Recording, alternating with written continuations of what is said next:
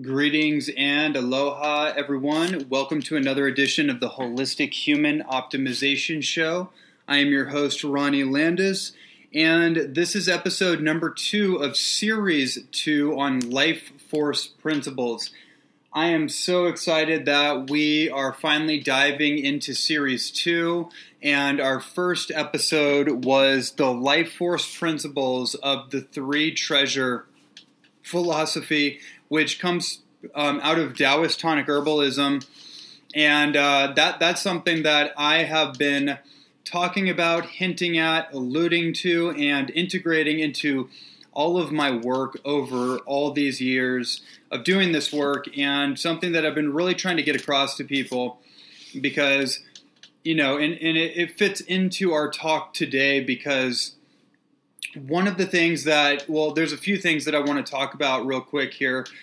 One of them is that in our current health and wellness, pseudo-longevity, hyper-scientific culture, and very mechanistic culture, there is an incredible benefit, an incredible advantageous thing about the technology, the advantage of being able to do all of the incredible things that we can and what we can discover based on this combination of nature and technology.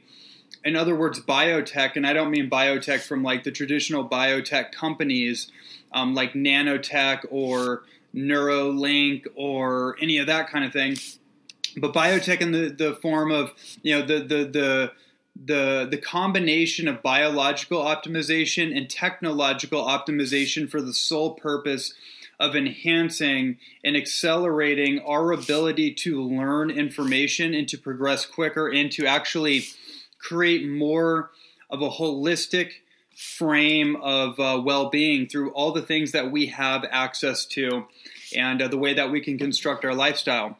One of the things, though, with this is that we can lose sense of where we've been, and we can lose sense of more of the intuitive and ancient practices of the wisdom keepers that came far before any kind of technological evolution that we've ever had, and have also mastered the life force principles of longevity, of transformation, of liberation, consciousness, mastering the physical body, and really have developed themselves in ways that most people, even with our technological advantage, have not and haven't even scratched the surface of.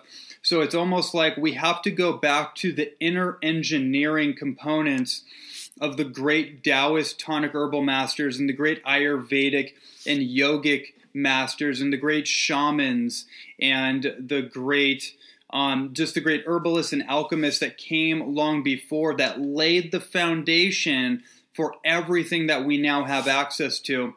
And that is a huge reason why I always like to bring in the Taoist teachings into the fold. I like to bring in the wisdom teachings from the great Vedic system and the yogic masters, which is what we're going to talk about today. We're going to talk about certain components of the Vedic system, the Ayurvedic medicinal system of medicine, of healing, of diet, and of lifestyle optimization, essentially. And we're going to really focus in on the 8-limb system of yoga, particularly the 5 yamas that come out of that system.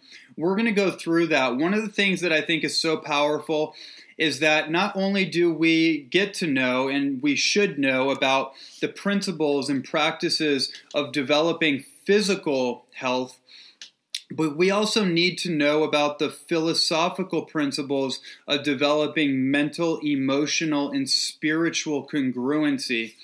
And that's a lot about what the yogic principles of the 8 limbs are really about. They're about helping us develop a moral, ethical code of conduct that's in integrity with the journey of self-love, the journey of self-liberation and self-mastery. It's not so much an ethical code based on social constructs and how we need to show up in the world. It's about how do we develop inner resilience, inner reliance, inner mastery regardless of what's going on in the world and what society says or doesn't say, because oftentimes the tenets and ethics of society are contrary to the ethics and the tenets of the soul. And so this is where having a foundational code of conduct is so important, that is aligned with the principles of self-mastery, liberation, and transformation. And the yogic lineage is particularly amazing for that, if not anything else, which there is a lot more. But what's great about the Hindu culture and the Ayurvedic culture and the yogic culture as a whole is that we're talking about systems that are at least 5,000 years old in recorded, documented history, but most likely go far back, like most things. I would say that we think like, oh, this is 2,000, 3,000, 5,000 years old. That is true, and that's all we know based on documentation, the records, the tablets, the organization of the memoirs that were left behind. But prior to that, there was probably a whole fleet of experiences and non-documented experiences or documented practices that might have been lost in translation or might have been destroyed for one reason or another. There's so many things that have occurred in our ancestry and our history that we have no idea about, and quite honestly have been fabricated, that have been diluted and have been mistranslated to steer us awry. And so now what we're doing here is that as we create the future through an evolutionary lifestyle, what we need to thrive into the future, one of the things we need to thrive is we need wisdom. We need the wisdom of the ancients. And so as we combine these principles and these great perspectives of the past, one other thing I want to say, particularly about the Ayurvedic system, and this is just my own thing. Some people disagree, and that's totally fine. But one of the things, and this also goes for the Chinese system as well, because one thing I'll say about both of these systems is that I don't particularly agree with their dietary advice. And I've gotten into some interesting debates or debacles with not so much Ayurvedic people, but people in the Chinese medicine, the hyper kind of rigid Chinese medicine box, where it's a certain box, and then the whole food piece gets really interesting because these systems have incredible herbal practices, the best herbal practices and tonic herbal practices in the world by far. Absolutely solid. I completely agree with all of those principles. But then when it comes to the actual diet, the Ayurvedic diet to me, it makes sense based on that culture and based on the menu board of availability that culture had and how they were, what they were doing all this time. I get that. I totally understand it.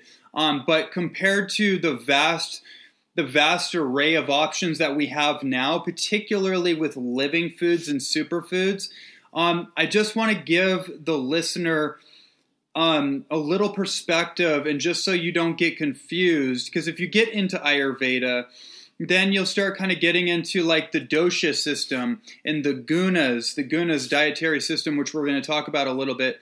And you might get confused because then it's well, what do I do about living foods? Because everything they're talking about is pretty much highly cooked food. It's all cooked food. And it's a heavy focus on that.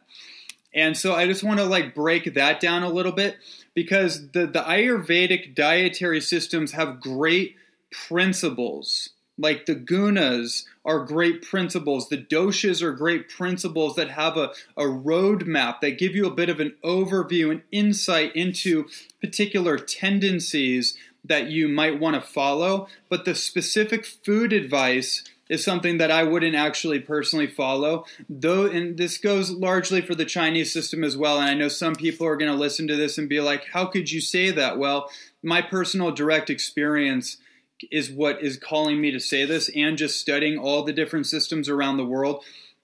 Just because a system has thousands of years of history, and they have some of the most advanced alternative natural healing and herbal modalities and principles and wisdom around that. Doesn't mean the basic food options are very good, because when you look at the Indian culture as a whole, it's not the healthiest culture, and there's a huge tendency towards diabetes, I've noticed as well. So I'm just putting this all out on the table, not as a specific thing. This is more of a general observation that I've noticed, and I don't want to knock the Ayurvedic system or the Indian culture at all, because there's so many beautiful things that come out of it, and that's what I want to extract out of everything right here for you. And you can use these principles to enhance and further optimize your evolutionary dietary strategy using the wisdom of living foods and vegan vegetarianism and superfoods and herbalism and supplementation and all the things that we have available that they just did not have available in their day and age. And that's something that we have to keep in mind too. There's no judgment here. This is just rational observation of the times in which these doctrines, and a lot of times these dogmas, or what becomes dogma, but at the time was just, these were systems that were created to help people develop a systemized approach to lifestyle. They were designed for people that were healing and needed to get into a basic state of health. So these dietary systems can help you stay in like a basic state of health, but they're not going to help you go to invincible health. But their herbal knowledge and the philosophy of life that comes out of this system in particular will help you towards invincible health. Particularly the psycho-emotional and spiritual practices, as well as the movement practices of the great yogic systems and the code of conduct in which we can direct our life force energy, which is what this series is all about. So thanks for bearing with me on that. I've been wanting to get these kind of thoughts out for a long time.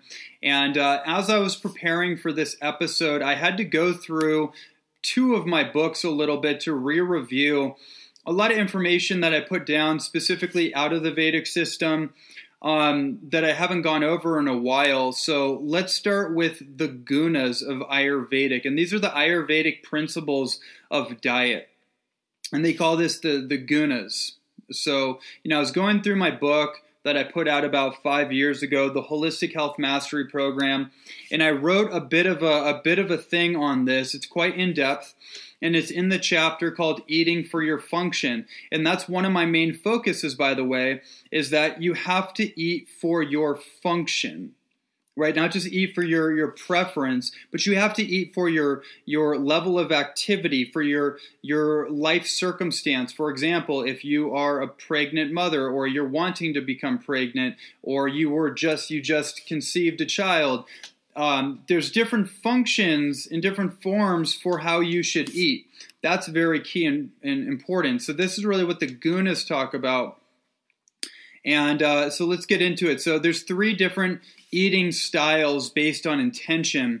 The first one is the Tamasic diet, which is more of a hunter-warrior based diet, which most of the world operates today from. So the way that they explain it in the spiritual texts is this is a survival diet for indigenous humans, and in most cases rooted in addiction and gluttony for the modern human. That's a pretty strong statement. Let's go a little bit deeper into what that means, or what that can mean. So the foundation of the standard American food supply is based on a Tamasic food system, which according to the Vedic wisdom promotes energies of doubt, pessimism, and lethargy. These foods can be very stimulating during consumption, but end up weighing the body down, obstructing what's called the Kundalini life force continuity, and weakening one's ojas. So ojas is like vigor. It's the equivalent of the 3 treasure jing. It's your vigor, it's your willpower, your adrenal energy. So Tamasic foods in the Ayurvedic understanding are quote-unquote low-quality foods, which translates into low-quality consciousness. So your food affects your consciousness. In the Sanskrit language, which is the ancient Hindu language, there is a famous phrase, the subtle energies of your food become your mind. The subtle energies of your food become your mind. So that's kind of really the whole point and basis of the gunas, is that different foods and different categories in foods and eating styles denote certain energies that ultimately affect consciousness. So finishing up on this, tamasic foods are considered dry, old, or outdated, distasteful, decaying, and absent of life force. That's pretty strong. So these foods include excessively processed, canned, pasteurized, microwave, genetically modified, chemically laced, demineralized, and excessively hybridized foods. This also includes all conventionally raised flesh foods, including poultry, beef, fish, chicken, duck, lamb, eggs, hormonally altered, homogenized, and heat-treated dairy products. So in essence, tamasic foods in this definition are basically the standard American foods of civilization. They're processed foods, dead foods, foods that really aren't actually food at all. They're just substances, food-like byproducts that we can all categorize in the SAD diet, the standard American diet. And that promotes more of a warrior, hyper-competitive type of nature. The second guna is rajasic. And the rajasic diet is meant for those who live a very active and on-the-go lifestyle. So this is the middle ground here. This is like, if you want to call it a warrior, this would be like the conscious warrior, someone who's very active, like an athlete, someone who has a healthy, active lifestyle. This is considered by yogic principles to be very stimulating and potentially mind-body imbalancing, depending on one's own constitution. So that's when they get into the doshas, based on your own unique constitution. Those who are athletes, fitness enthusiasts, entrepreneurs, entertainers, world travelers, and those who work full-time in a demanding occupation would adhere to this form of diet.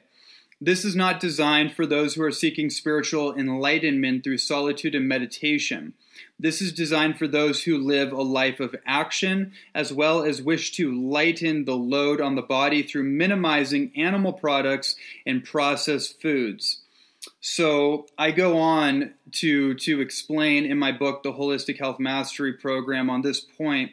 From a raw food perspective, I would also include over 20 to 30% cooked food as a detriment to the what's called Agni. So it's the metabolic fire. Agni would be the equivalent to the Chi in the three treasures. The detriment to the Agni, one is capable of expressing on this type of diet. So what I'm saying is that when you have too much cooked food, it basically weakens your digestive fire, right? Your internal fire, your gastric acids, or in this case, your Agni, your metabolic fire. Rajasic foods are very hot, bitter, sour, dry, and or salty when consumed in ratio to the other flavors that would work for one's constitution or their unique metabolism. These foods can be heart protective, increase blood flow, so vasodilative, liver protective, increased digestive fire / stomach acid, and balanced blood pressure. In the Chinese medical system, they would also consider this diet very yang. So remember, we talked about yin and yang dynamics in the last episode, which denotes more masculine and heating energies, including green vegetable juices, green leafy salads, water-rich fruits, coconut water, and yin-jing herbs to help balance overt yang heating energies in the diet. So as an example, rajasic foods include hot spices, strong bitter herbs, even to the extent of fish, eggs, salt, cacao, stimulating substances such as coffee, yerba mate, green tea, and anything that increases vasodilation, otherwise known as blood flow, or stimulates the central nervous system such as caffeine. Okay, so that's a pretty deep dive into that. So as you can see, what I mentioned here is really a balanced approach to an ancient principle that otherwise would be almost entirely a cooked food approach based on the Ayurvedic system of diet. But now we're adding in green vegetable juicing, green leafy salads, water-rich fruits, coconut water, and yin jing herbs, which is traditionally a Chinese perspective. And we're bringing these things in so we can create an evolved, emergent form of lifestyle based on the ancient principles here. Now, the last guna this would be the equivalent to the Shen perspective in Chinese medicine. So it's the Sattvic diet. I've had long conversations with one of my mentors and colleagues, Dr. Gabriel Cousins, who I'm about to mention actually right here. So let me get through this for all of you. The Sattvic diet is ultimately the ideal lifestyle for most practicing yogis, monks, devoted meditators, creative writers, artists, and those interested in experiencing different realms of spiritual exploration. Dr. Gabriel Cousins' book, Spiritual Nutrition, was largely based on this concept: eating for spiritual enlightenment and maturity. The principles in Chinese medicine of yin-yang are based on a unified field of opposites magnetically bound to one another through dynamic polarity. Remember, we talked about the Hermetic principle of gender in the unification of opposites in our last episode. Funny that just showed up here. Many people assume balance in all things and believe equilibrium means 50% yin, 50% yang. This is actually inaccurate and a great misunderstanding of natural order. It is 80% yin, 20% yang as the life force reaches its peak of maturation and one has learned to circulate the kundalini energy appropriately for its intended purpose. That's powerful. That's a potent perspective right there. The Sattvic foods, in essence, tone the yin fluids such as blood, lymph, cerebral, spinal, seminal, and vaginal fluids. The purpose of this diet is to reach higher states of self-awareness, patience, and compassion. Foods that are too stimulating, according to the Ayurvedic principles, throw off the mind-body balance and interrupt the alignment of spiritual energies. Sattvic foods include fresh fruits and vegetables, fresh juices, unpasteurized milk, so raw milk, butter, and cheese, which is, I wouldn't necessarily agree with it, but this is their principles. Legumes, nut seeds, I would say sprouted, bee products, including honey, propolis, pollen, and royal jelly, and non-stimulating herbal teas. So finally, from a scientific and plant-based perspective, an important distinction is that cow's butter, milk, and cheese are extremely mucus-forming and inflammatory based on casein protein content. So ghee butter is a traditional alchemical form of purified butter that extracts the casein protein and lactose fat molecule, making it non-allergenic and easily digestible. I only recommend ghee butter from pasture-raised cows and raw dairy products from well-treated pasture-raised goats. Okay, so thanks for going through that with me. I felt that was critical perspective and a bit of information to really go into any real download on the Ayurvedic wisdom. That's an important thing to understand because it's a huge point of reference for really the intentionality of why they focused on diet beyond just health. You know, it's about spiritual enlightenment, it's about focus, about consciousness. That is the point of all of this for them, you know, so to understand where they're coming from. Now, then the last thing is you have the doshas. Now, I'm not going to go into that. That's beyond the point of what I want to go into. You have kapha, pitta, and vata. These are things that you can research more on your own. Not as important to me personally, although the elemental aspect of that I think is interesting and worth noting. I'm more interested in the moral, energetic code of self-mastery, which is what I want to go into now, which is the 8-limb system of yoga. And we're going to actually focus primarily on what's called the 5 yamas. So if I'm going quickly, if you haven't heard this before, this is all researchable. This is something I'd really invite you to go deeper into. I'm just going to really go through the brushstrokes in my own perspective, my own adaptation of these principles in practical terms and how you can use them in your life. And by the way, I'm not a yoga expert. I'm not a yoga teacher. I practice yoga periodically. I got into practicing yoga about 5 or 6 years ago. And I've been a martial artist my entire life since I was 4 years old. So I have an affinity towards this kind of information. I grew up in Eastern kind of philosophy and mysticism, so I'm predisposed to this. I have a deep understanding, and I can cross-pollinate these principles quicker than most people because I was raised in the foundation of a lot of this stuff. So this makes perfect sense to me, and I've been studying this for quite some time, particularly these principles that I want to share with you. So let's get into the 8-limb system of yoga. And the 8 limbs are principles. They're principles to help you, direct your mental and emotional energy towards a unified goal. And whatever the goal is that you are doing yoga for, yoga is really about unification. That's really what actually the word loosely translates into, is union. So union with yourself. The word namaste, is loosely an interpretation of the divine in me sees the divine in you. So it's kind of this topic came up in the last episode with this unification of complementary opposites. And that's what union is, whether it's masculine, feminine, it's hydrogen and oxygen. It's this acknowledgement of the complementary nature of reality. So let's get into this. So number 1, the yamas are rules of moral code and include ahimsa, satya, asteya, brahmacharya, and aparagara.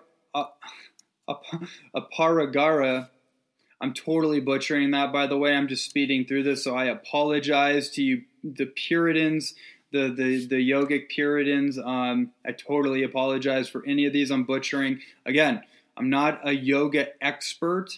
I'm sharing principles that I think are very important for all of us to implement. So those are what we're going to focus on. I'm much better at the interpretation of what they mean than I am at pronouncing some of these words. So just forgive me for that.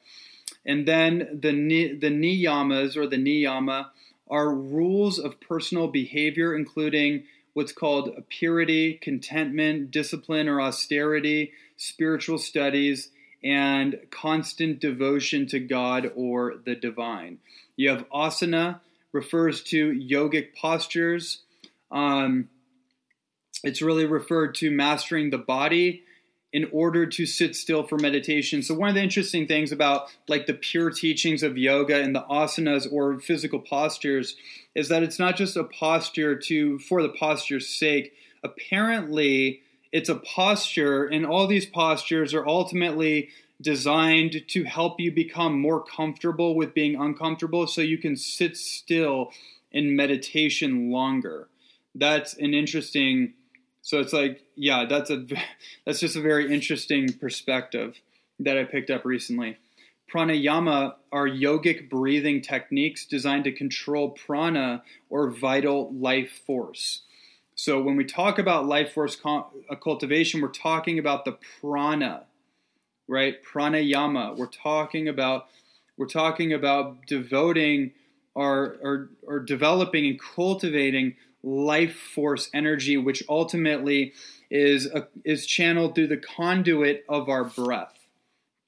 Pratyahara means withdrawal of the external senses, so tapping deep within. Dharana refers to concentration, so mental focus. Dhyana is the practice of meditation, right? Similar. Samadhi is merging with the divine. So samadhi, you've probably heard this like satori or samadhi experiences. Those are the experiences of total oneness. I've had many of those experiences, many on plant medicines, but also many just through meditation or just through doing something I love and this emergence feeling of oneness, or just being in a flow state, for example.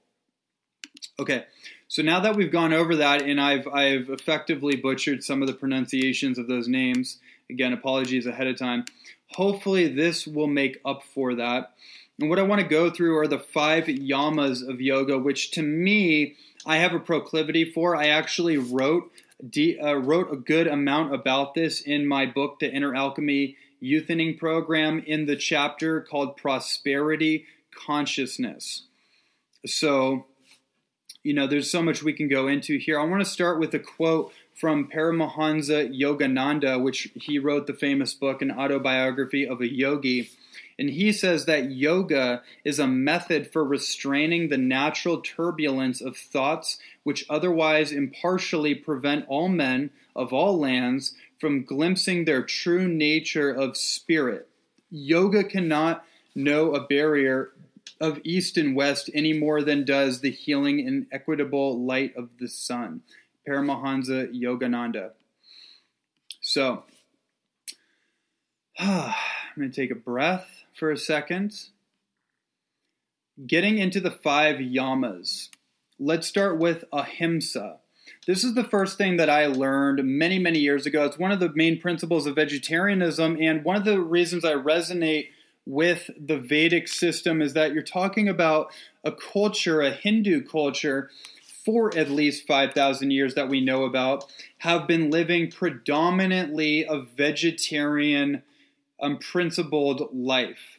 And what they found out was that they needed a fat source, which was where the sacred cow came in, and the butter, the ghee butter came in. But they did not kill the cow. The cow was sacred. They had a relationship with it, just like a family member, which is a beautiful thing. And they were able to pull off a predominantly vegan and vegetarian. Vegetarian really is where that middle ground came. And that's also something that I tell people when they're looking to be a long-term vegan or raw foodist. It's like, yeah, that's a great intention. However, have a backup plan, because there is going to be a time where you need backup reserves, especially from a fat source. And look to the Hindu culture, because they have some tips and tricks that they learned to pull this off, to basically live by the principle of the ahimsa. So the basic understanding of the ahimsa philosophy is to do no harm to sentient beings as a way of existing in the world. This is only one level of the Sanskrit translation, however. It provides the main context for its core meaning. Another level of it is to do no harm to others and to do no harm to ourselves. This includes not harming others or ourselves through physical actions, as well as violent or disharmonious thoughts and toxic emotions. These words of the Buddha encapsulate the essence of the ahimsa. So the Buddha said, the thought manifests as the word manifests as the deed develops into habit, and habit hardens into character. So watch the thought in its ways with care, and let it spring from love born out of concern for all beings. As the shadow follows the body, as we think, so we become. So the ahimsa really is a core foundation, because it's not only do no harm to others, but it's also do no harm to ourselves. And that also means not restricting ourselves of vital nutrients in food sources that we may need temporarily in our process. So if somebody does need meat, or they do need fish, or they do need animal fats for whatever reason, I've learned this the hard way, and it continues to come up. And people will use, especially vegans will use, like, well, it says in the Vedic text, do no harm to others. Yes, that is true, but do no harm to thyself. So if you're hurting yourself by not hurting others, you're not living the code accurately. You're living a half-truth. And so it's take care of ourselves first, so we can basically exist with our cup running over, So we come from abundance and in a sufficient life force, and then we have more to give. So I love that. The second principle is the satya. The basic understanding of the satya in the Sanskrit translation is truth. So this is living by truth. This refers to the alignment or congruency within our thoughts, words, and deeds, our actions. This may be one of the most challenging virtues to uphold as cultural conditioning has created a type of human conditioning to think one way, speak another way, and act in a completely different way. Right? We call that cognitive dissonance, where our thoughts are counteracting our behavior, or this is self-sabotage, right? When we have thoughts moving in one direction, our belief systems are moving in another, and our actions are completely incongruent with our beliefs and our thoughts and our emotions.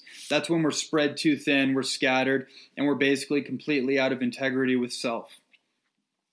This virtue helps us remember to anchor in our sincere intentions for the life we truly aspire to live, while washing away the false identities or false motivations for the life we were taught to live, right?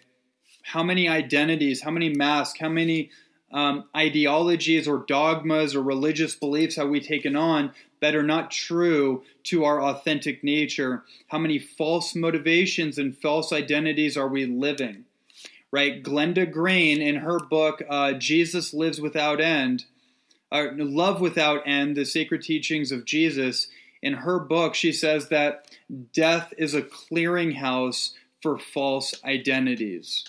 Very, very powerful. The highest explanation of this tenet is restraint and eventually complete dissolution, dissolvement from falsehood, which includes false foods, false careers, false relationships, false intentions, and false lifestyle habits. So ultimately, living in alignment with our truth and not compromising that. The third principle is asteya. Again, I apologize for the pronunciation, but the basic understanding of asteya is non-stealing or restraining from taking from others what is not rightfully ours. Oh man, this is a big one. This includes material possessions and the non-material, such as intellectual property, such as blatant plagiarism. This tenet or virtue seems somewhat obvious to most of us, but the nuance can be tempting to overlook, as it encourages one to refrain from the thought or general consideration of stealing for any reason.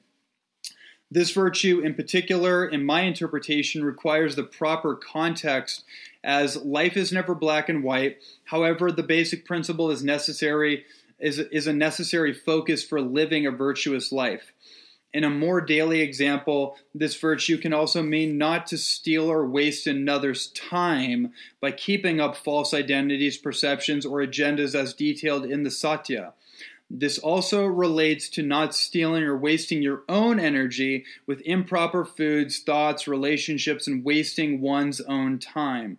This is a very deep principle. Once one begins to expand upon all of its implications, it makes it a practice for their daily life. Oh man, this brings up a lot in me, because I was thinking about this exact thing earlier today on my hike as I was preparing my mind to do this talk with you guys. And one of the biggest indiscretions in our society is people-pleasing, seeking approval from other people in society and our peers and our parents and all this stuff. And how much of our time do we waste and give away? And how much of other people's time do we waste and misuse simply because we're not being authentic and upfront with our intentions? So this idea here is not just as obvious of like, oh yeah, I'm not going to steal a physical item from somebody, but how much do we steal other people's time, or how much do we steal our own time and give it away freely to people that are just wasting our time? That, to me, is one of the biggest obstructions of life force energy. I'm so glad that this came through in this particular principle, because if you master this, you have mastered a lot. Okay. Oh, another one. This is a big one. Brahmacharya. Man, I could pronounce this so good before for some reason right now. It's not able to. Brahmacharya. Brahmacharya. People are laughing at me right now. Anyways, what this really means, and this is a huge point right here. This was originally referred to as celibacy or even complete chastity before marriage. This is obviously an outdated interpretation of the virtue, which is more or less based on cultural rules and not entirely representative of the essence of this teaching. So let's go further into this. It is indeed one of the single most important principles to consider, as it impacts all areas of our life, including our sexual health, our primordial energy, our jing and our ojas, our brain power, our creativity, our sleep cycles, while also simultaneously impacting the subtle perceptions we have about ourselves. Brahmacharya teaches us to conserve our sexual energy and overall creative energy, which is thought to be better spent on connecting with our Creator, our higher power. In Hinduism, the word brahmacharya translates into behaviors which lead to Brahman. Another way of thinking of this virtue is cultivating the right use of our energy, which means abstaining from temporary gratification or pleasure that leaves one feeling empty, depleted, and craving more in order to feel satisfied. This is not so much about restraining oneself from pleasure as it is about developing a deeper connection with one's own soul and finding peace with ourselves. Okay, that's huge. This is one of the biggest areas of challenge and difficulty for all of us, is the avoidance of pain to seek pleasure, addiction, pleasure, reward, repercussion, whatever. The pain, pleasure, reward syndrome. This has a lot to do with dopaminergic pathways. This has a lot to do with serotonin. If you're dopamine or serotonin deficient, you are going to go more into immediate gratification and addictive compulsion cycles. And basically what this principle is talking about is that the true path to healing, the true path to transformation and liberation of one's own being, essentially, is to restrain from immediate gratification and practice discipline with delayed gratification. This is the true essence of success in anything, is delayed gratification, delaying immediate pleasure, so you can actually discipline yourself through difficulty and discomfort, which leads to true satisfaction as a character development trait. We live in a world, especially the pseudo kind of conscious spiritual circles, is like, it's all about pleasure. It's all about pleasure. And yes, there is a very important thing to be said about pleasure. Pleasure is important. And a lot of us actually need to adapt more to experiencing pleasure, but it's very addictive and it's not the entire path to liberation. Having an orgasm, having a pleasurable, emergent response that floods the nervous system and frees you of that adaptation or normalization to pain and discomfort is key.